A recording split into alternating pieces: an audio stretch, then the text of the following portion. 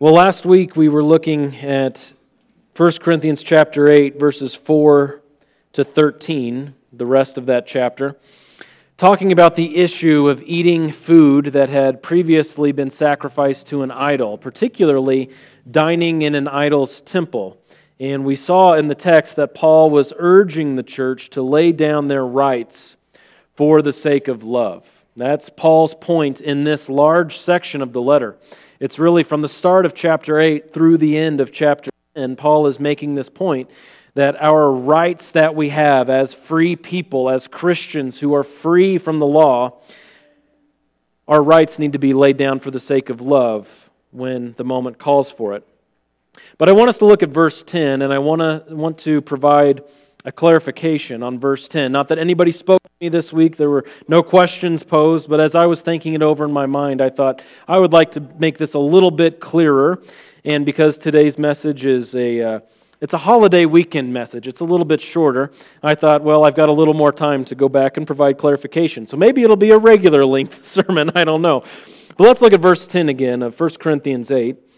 Paul writes, "For if someone sees you who have knowledge dining in an idol's temple, will not his conscience, if he is weak, be strengthened to eat things sacrificed to idols?"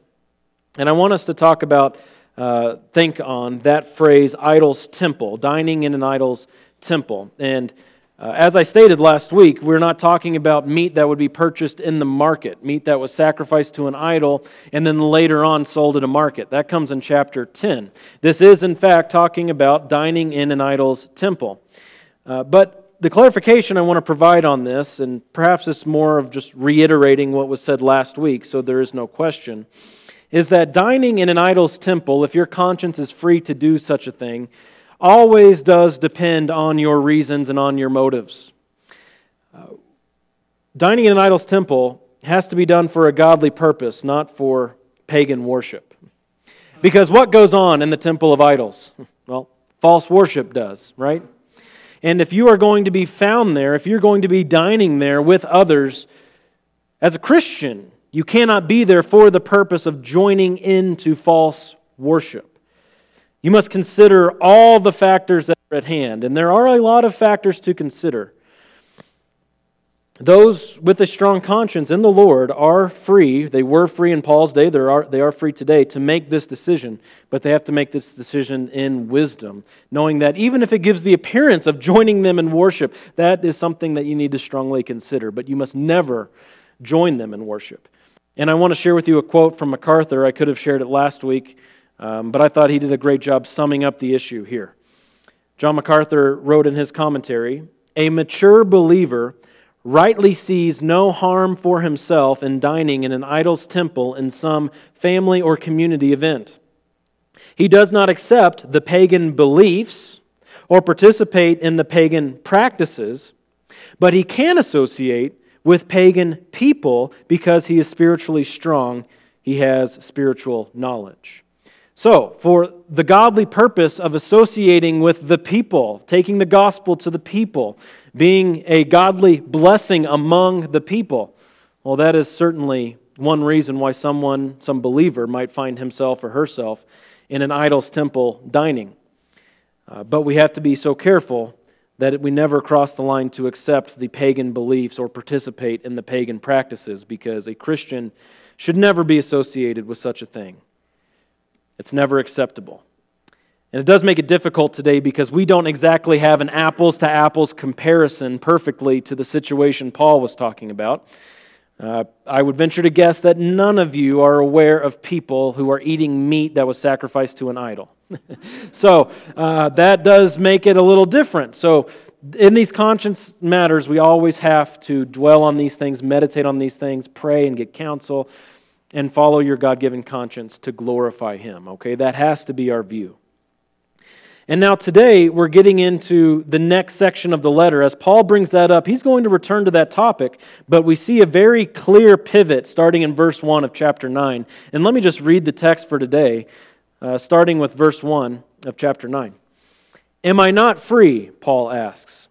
"Am I not an apostle? Have I not seen Jesus our Lord? Are you not my work in the Lord? If to others I am not an apostle, at least I am to you, for you are the seal of my apostleship in the Lord. My defense to those who examine me is this: do we not have a right to eat and drink? Do we not have a right to take along a believing wife, even as the rest of the apostles and the brothers of the Lord and Cephas? Or do only Barnabas and I not have a right to refrain from working? Who at any time serves as a soldier at his own expense? Who plants a vineyard and does not eat the fruit of it? Or who tends a flock and does not use the milk of the flock? This is Paul beginning a defense of his ministry. And it may seem that this section doesn't exactly flow from the previous chapter. You might be wondering, what is he doing? Well, there is a cohesion to this, okay? I promise you, chapter 8 through chapter 10, it's all on the same topic. Paul's doing two things in our text today. First, he's answering his critics. You see that clearly in verse 3. He's giving a defense to those who examine him. He's answering his critics because many people then, as many people now do, they questioned Paul and they examined his authority. Perhaps you have met people before who are red-letter Christians, meaning the words of Jesus, yes, they accept all of those, and they say that's what makes them a Christian. But what about Paul? Paul wrote so much of the New Testament, and of course, Paul, in many ways, when we consider the culture wars that we are currently engaged in, Paul is kind of a firecracker, isn't he? He's a lightning rod. Well, Paul is an apostle. He's defending his apostleship, and he's defending his authority. Look at verse 2 again with me. He says, if to others I'm not an apostle, at least I am to you. The Corinthians knew Paul was an apostle because they were the result of his holding that office. Because God had called him to salvation and because God had made him an apostle. He was effective in his church planting, and he says to the Corinthians, he reminds them, if other people say I'm not an apostle, well, at least I am to you. And he goes as far to say, you are the seal of my apostleship in the Lord. As they would seal a document to make it official in that day with melted wax or whatever they might use to show that it was official, Paul is saying, because of the result of the church in Corinth, we can say, yes, I am officially an apostle. You are the proof. You're the exhibit A evidence. So the first thing he's doing is answering his critics. The second thing we see him doing in our passage today is clarifying to the church how he set aside his personal rights as an apostle for the sake of loving service. Remember, he was just imploring them to do this in chapter 8 with the meat that was offered to idols, calling them to think about their brothers and sisters. Don't cause them to stumble. Well, Paul is going to use his own life as an example and say, look how I laid down my rights.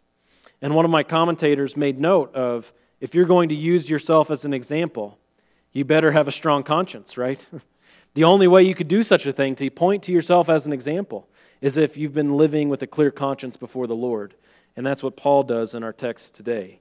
And the first thing we see here is that Paul asserts that he is a free apostle. You see his first two questions in chapter 9, verse 1. Am I not free? Am I not an apostle? What does he mean by free? Well, he has freedoms as a Christian. Just as Christians in non-moral issues have freedom to follow their conscience, one person this way, another person that way, one person being strong in conscience, another being weak in conscience, Paul is saying, I'm free. I'm a free believer in the Lord. That's the theme of these chapters. He's free from the law. And you could argue that perhaps Paul, being an apostle, had even more freedom. Think of the time that this was all taking place, as the church was just starting to be built. And you have lots of people coming to faith, either from a pagan background or from a Jewish background, and trying to figure out how all this is going to work now in the church, this new organism that God is building on the face of the earth.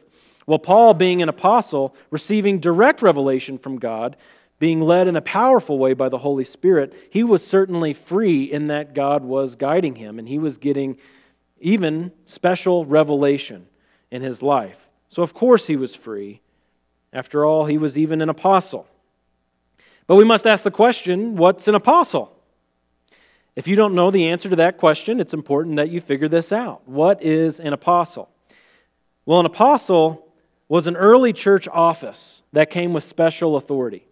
In the same sense that a pastor or a deacon is an office in the local church, an apostle, think capital A apostle like Paul and Peter and the rest, that was an early church office that was held among Christians.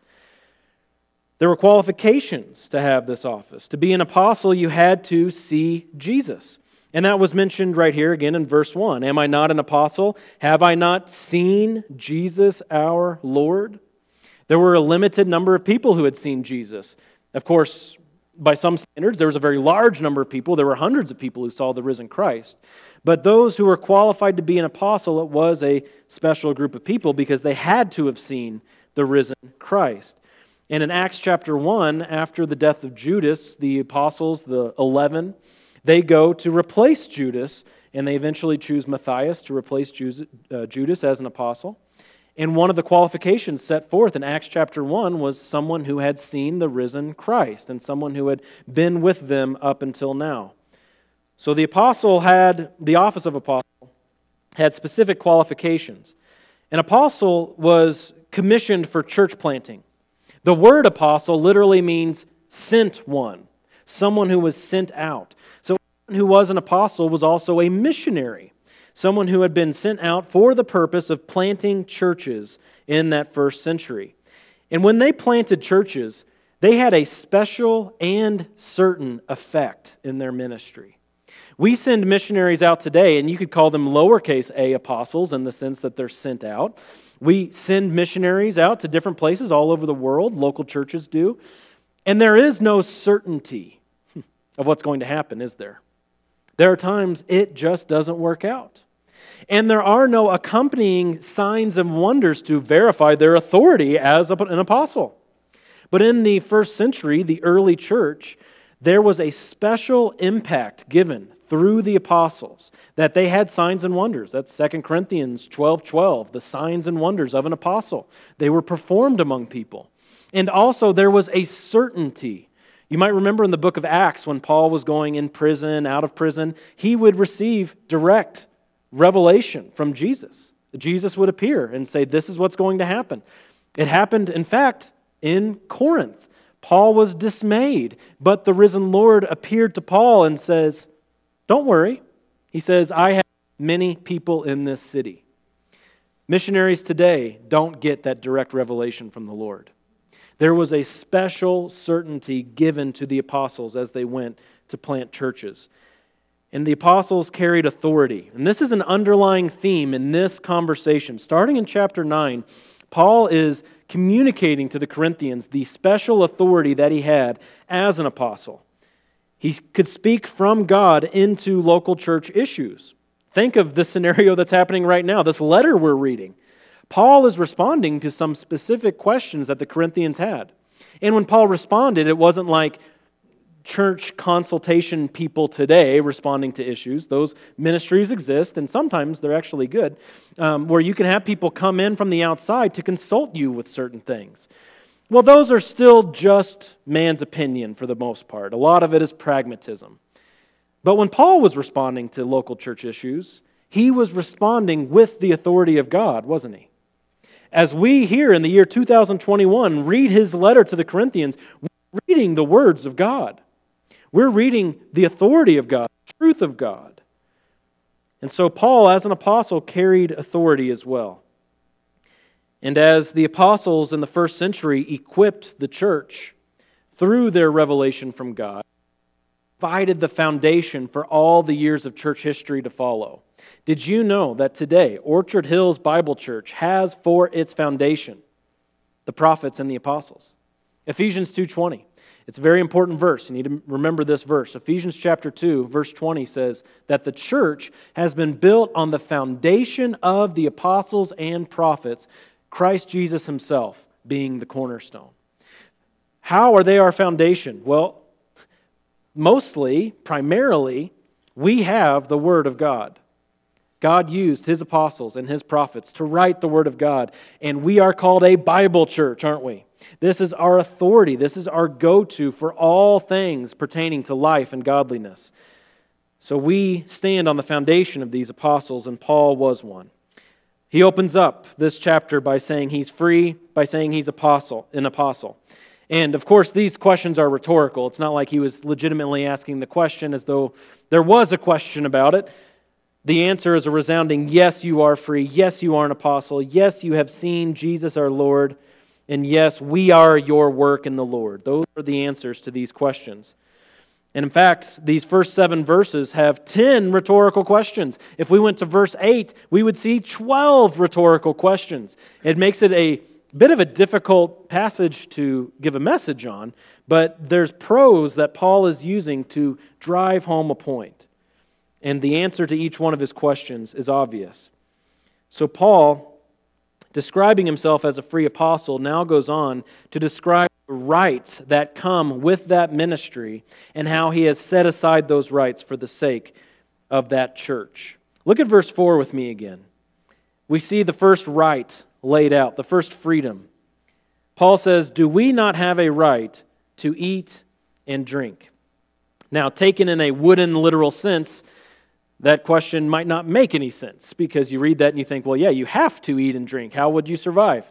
Well, he's not meaning actually the activity of eating and the activity of drinking. He's talking about a form of support that the Corinthians would supply for them something to eat and something to drink because of his work on their behalf. Does he have a right to support? The response, of course, is yes. Yes, of course, he has that right.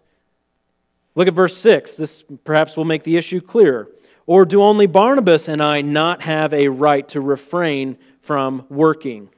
And that's not to say that him being an apostle and serving that church wasn't work. Of course it was work. But he's talking about a different kind of work. Do Barnabas and I not have a right to refrain from our trades of tent making and whatever else they were doing? Well, the answer, of course, is no, they had that right. They didn't have to go out tent making. They didn't have to go out and you might say have a day job. They didn't have to do that. The church was obligated to support them in the Lord. But Paul says, by asking these questions, that they were giving up their rights as a sacrifice to the churches. Now you think of people living in that time and perhaps putting yourself in that position. Maybe you would have been very eager to get away from the calluses that tent making would put on your hands. The joint pain that comes from tent making. The sweat and the labor that comes from tent making. He wasn't making these tents in an air-conditioned room. He was laboring hard to provide for himself while also, in addition, free of charge, pro bono, serving as an apostle with the Corinthians, laboring with them night and day, even though he had the right to refrain from such a trade. Now, of course, Barnabas wasn't with him when he was in Corinth. We don't know why he mentions Barnabas here, except for the fact that it appears as though Barnabas must have been known for doing the same thing. Barnabas accompanied Paul on many of his journeys, and it must have been known that Barnabas took after Paul by refraining from working as a sacrifice to show love for the churches. So Paul brings that to their attention. And then in verse 7, Paul appeals to the common right of workers. Look how he uses the example of a soldier in the first question, and one who plants a vineyard in the second question, and a shepherd who tends to a flock in the third question. And the answer to each of these is obvious. The worker has a right to live off of his work. The soldier doesn't serve at his own expense. The man who plants the vineyard does not abstain from eating the fruit of it. The man who tends to the flock, of course, uses the milk of the flock. He's driving the point home here that to be provided for is a basic right. To be provided for by the church is inarguable, Paul says. There's, of course, no other way to view this biblically or sensibly. And he has one other right. You may have noticed that I skipped over for the moment, but let's go back to it in verse 5. There's one other right that he brings up, interestingly, not just being provided for financially through support, but in verse 5 he says, "Do we not have a right to take along a believing wife, even as the rest of the apostles and the brothers of the Lord and Cephas?" Well, let's break this down a little bit by looking at the details. He mentions some people, and we would do well to pay attention to these people. Jesus' brothers. The brothers of the Lord. Who are the brothers of the Lord? Well, Mark 6:3 tells us that. In Mark chapter 6, verse 3, it says, the people speaking, "Is this not the carpenter, Jesus, the son of Mary, and the brother of James and Joseph, and Judas and Simon? Are not his sisters here with us?" And they took offense at him. So, don't typically do presentations this way, but I'm going to say ignore all the context around this verse, okay? And let's just look at the names. James, you know James, Jesus' brother, right? He wrote the book of James. You can skip over one, and Judas, or you could call him Jude. He wrote the book of Jude. And then we have a couple of other names, Joseph, and Simon. Now, we don't know much about them at all. There they are mentioned, and that's about all we know. Except we know that they had wives, right? We just found out in our passage today that they were married. And we know something else about them. In Acts chapter 1, verse 14, Acts 1:14, it says that they were all together. This is after Jesus' ascension. The disciples were all with one mind and were continually devoting themselves to prayer, along with the women and Mary, the mother of Jesus, and with his brothers. So after Jesus' ascension into heaven, as the believers were gathered together, devoted to having one mind in prayer, it appears as though his brothers were converts to him. An amazing thing. That perhaps throughout his earthly ministry, there were doubts, there were questions, maybe an outright refusal. But at some point, through the death, resurrection, and ascension of Christ, his brothers became believers. And so Paul brings them up as an example. Very interesting that Paul uses them as an example, and he says, "Look, do we not have a right to take along a believing wife just as the Lord's brothers?" He uses another example. He uses Cephas, or Peter, as an example in verse 5. And we know that Peter had a wife. We know this very early on in the Gospels. In Matthew chapter 8, verse 14, it says that Jesus healed Peter's mother-in-law. Matthew chapter 8, verse 14. Matthew chapter 8, verse 14. There it is. You have to say it 3 times and it magically appears. It says, when Jesus came into Peter's home, he saw his mother-in-law lying sick in a bed with a fever. He touched her hand, and the fever left her, and she got up and waited on him. So, just by the fact that Peter had a mother-in-law, we know that Peter was married. And I believe that's the only mother-in-law of the disciples that we learn about through the Gospels. Very interesting. But apparently the other apostles had wives too. You see that again in verse 5, that he uses the rest of the apostles as an example, emphasizing Peter as one of the apostles. So Paul himself, of course, was single. We learned this in chapter 7. He was either widowed or abandoned. We don't know. But Paul says that, of course, he's free to remarry in the Lord. He's free to take along a believing wife. That's a freedom. That's a right that he had. And yet, it was a freedom and a right that he didn't exercise. Isn't that amazing? Even though he had that freedom, he had the right, he didn't take it up. And here's the big point. And here's the Corinthians' greatest contention. Paul wasn't using his rights. To the Corinthians, believe it or not, that caused many of them to question his actual apostleship.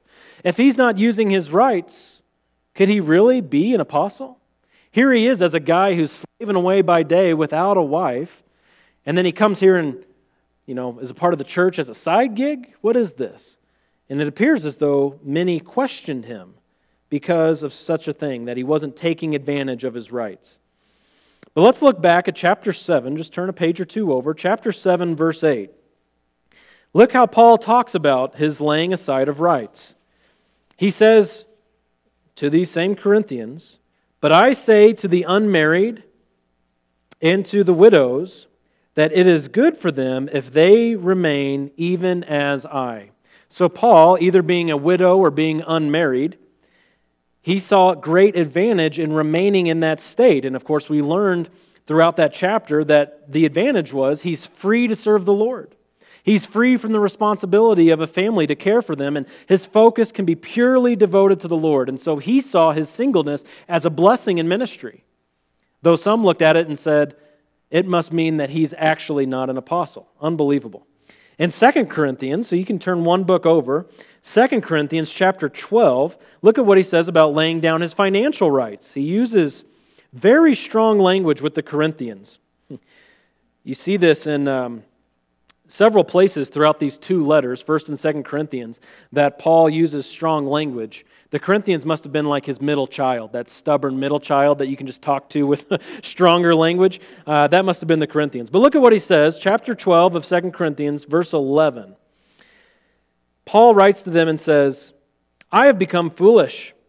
You yourselves compelled me. Actually, I should have been commended by you, for in no respect was I inferior to the most eminent apostles, even though I am a nobody. The signs of a true apostle were performed among you with all perseverance by signs and wonders and miracles." And listen to this. "For in what respect were you treated as inferior to the rest of the churches, except that I myself did not become a burden to you? Forgive me of this wrong." Whoa. Strong language. He says, in what way did I mistreat you other than I just removed more burdens? Sorry. Wow, Paul. We know in his letter to the Thessalonians, too, that he removed that burden from them, though they were much more grateful. They were much more supportive of Paul. He says, "You yourselves know how we worked day and night so as to not be a burden to any of you." That's just Paul's way of going about ministry. But some of the Corinthians reckoned him as not a real apostle because of this. They thought, what kind of man of authority was he if he didn't take up these rights that he had? Well, Paul is correcting them, isn't he? And he's going to continue to defend his ministry in the coming verses, particularly his right to support. And we'll look at that more next week. But for now, I want us to finish off by considering the implications and the applications that we can find in verses 1 through 7. And I want us to start off by thinking about the freedoms and rights that we all have. Again, in non-moral issues.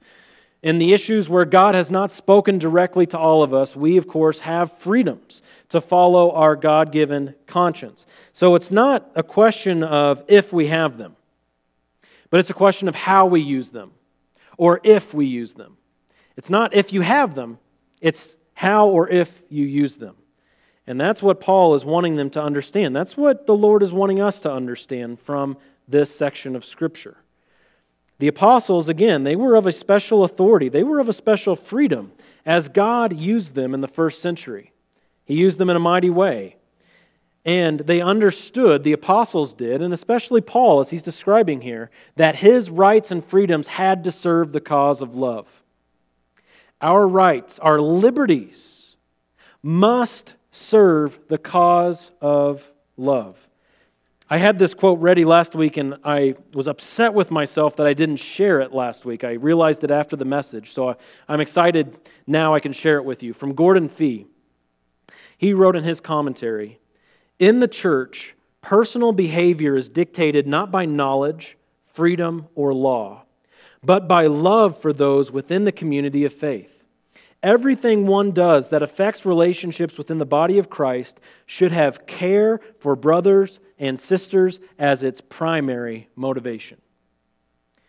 Why do we serve? What motivates us to serve? Not knowledge, not freedom, not law, but love. Love does. Just because you have rights and freedoms, that doesn't mean you have to use them.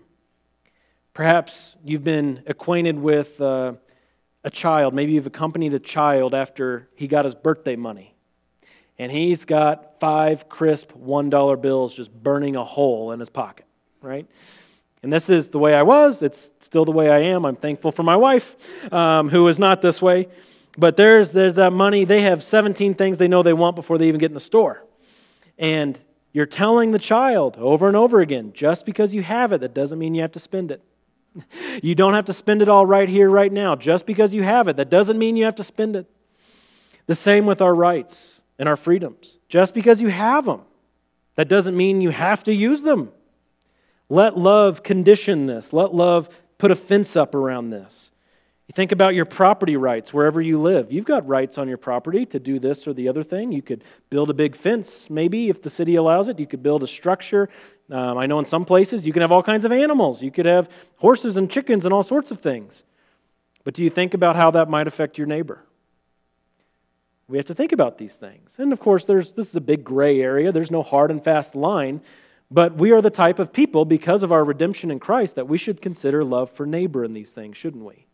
And so whatever our desires are, say we didn't have neighbors around us at all, we would do all these things. But let's let love guide us in this too, that it can guard us against offending a brother, a sister, or a neighbor.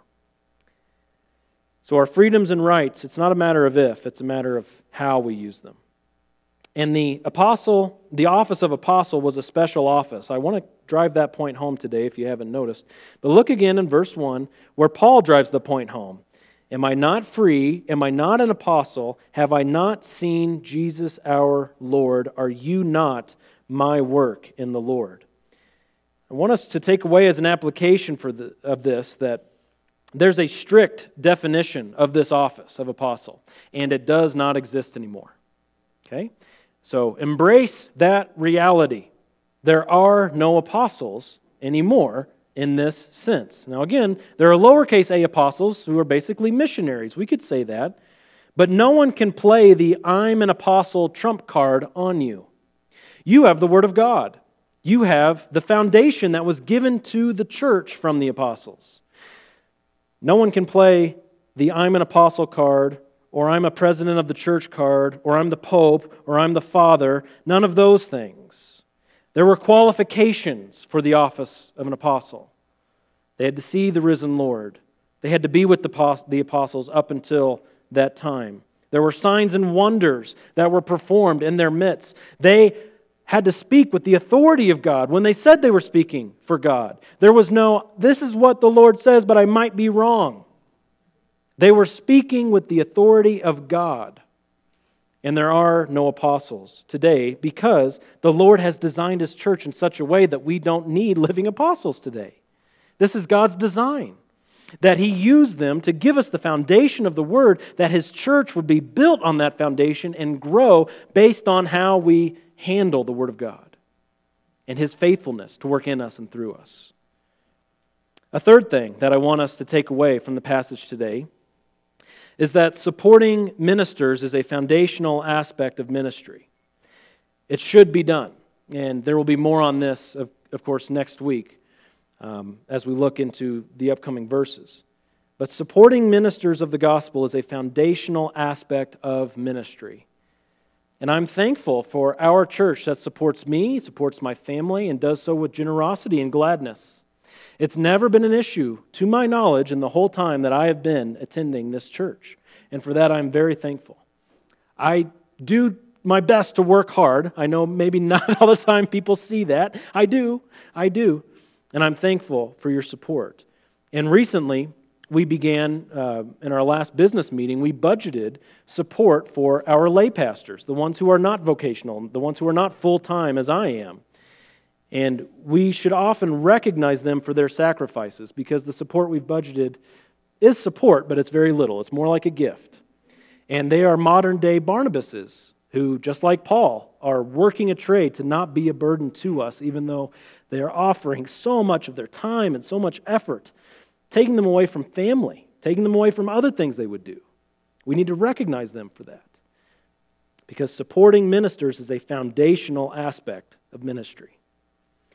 And fourthly, finally, we learn from our passage today that marriage and family are gifts to the minister of the gospel. Paul says again in verse 5 that if you read it, understanding this is a rhetorical question, we have a right to take along a believing wife. That's the takeaway from verse 5. It's a right. Ministers are free to marry. Ministers are free to have families. And those families are too to be supported. It's implied here too that as the apostles, the rest of the apostles had wives and went about, not only were the apostles supported, but their families were supported. Now, of course, this seems basic, but it's a controversial statement in some circles. Roman Catholics, of course, require that their priests, their monks, their nuns, and others take some sort of vows of celibacy, that they remain unmarried, that they do not have wives, husbands, children. That's what they're called to do. And this is an unbiblical teaching. It's an unbiblical binding of their conscience. We, of course, understand that a minister of the gospel doesn't have to be married. Paul's a great example of that. They don't have to be married. But if the Lord has not given them a gift of singleness, and if He has brought someone into their lives, who are we to bind another person's conscience in that matter? And so any church or any organization that says that's the case, they're being unbiblical and foolish. But this teaching's been around a very long time. I want to show you a quote from a council back in 305 AD. This is before the Council of Nicaea. They said, these people who came together said, "It is decided that marriage be altogether prohibited to bishops, priests, and deacons, or to all clerics placed in the ministry, and that they keep away from their wives and not beget children. Whoever does this shall be deprived of the honor of the clerical office." Well, we're a Bible church, not a council church, right? Because the Bible is the authority. And there are many helpful things that came about through councils that came together, creeds that were developed, lots of helpful things. This isn't one of them. This is an unbiblical teaching. Furthermore, along with our passage today, there's 1 Timothy 4, 1 through 5, which speaks to this very issue. It's unbelievable that any council could come to the conclusion when you see the testimony of Scripture. But in 1 Timothy chapter 4, starting in verse 1, it says, "The Spirit explicitly says that in later times some will fall away from the faith, paying attention to deceitful spirits and doctrines of demons." Okay, these are doctrines of demons. What are they? "By means of the hypocrisy of liars seared in their own conscience, as with a branding iron, men who forbid marriage and advocate abstaining from foods which God has created to be gratefully shared in by those who believe and know the truth. For everything created by God is good, and nothing is to be rejected if it is received with gratitude, for it is sanctified by means of the Word of God and prayer." Pretty straightforward there, isn't it? It's a doctrine of demons to forbid marriage and to bind people's conscience even when it comes to food. We are not to bind someone's conscience in that way.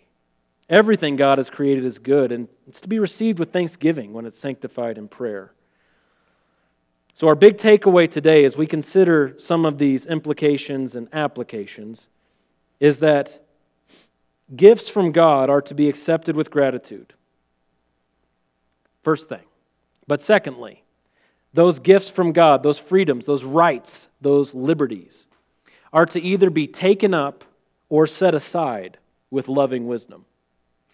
So we receive these things from God as rights, as liberties, as freedoms. It's His good gift. But just because you have them doesn't mean you have to use them. And we want to have loving wisdom in all the decisions we make, that we either take them up or we set them aside. Let's pray. Lord, again, we thank You. You are the faithful one. You are the God of all creation, and You have designed Your church in a beautiful way. Please give us greater insight through love and wisdom to serve You faithfully in the rest of our days on this earth. And we ask it in Jesus' name. Amen.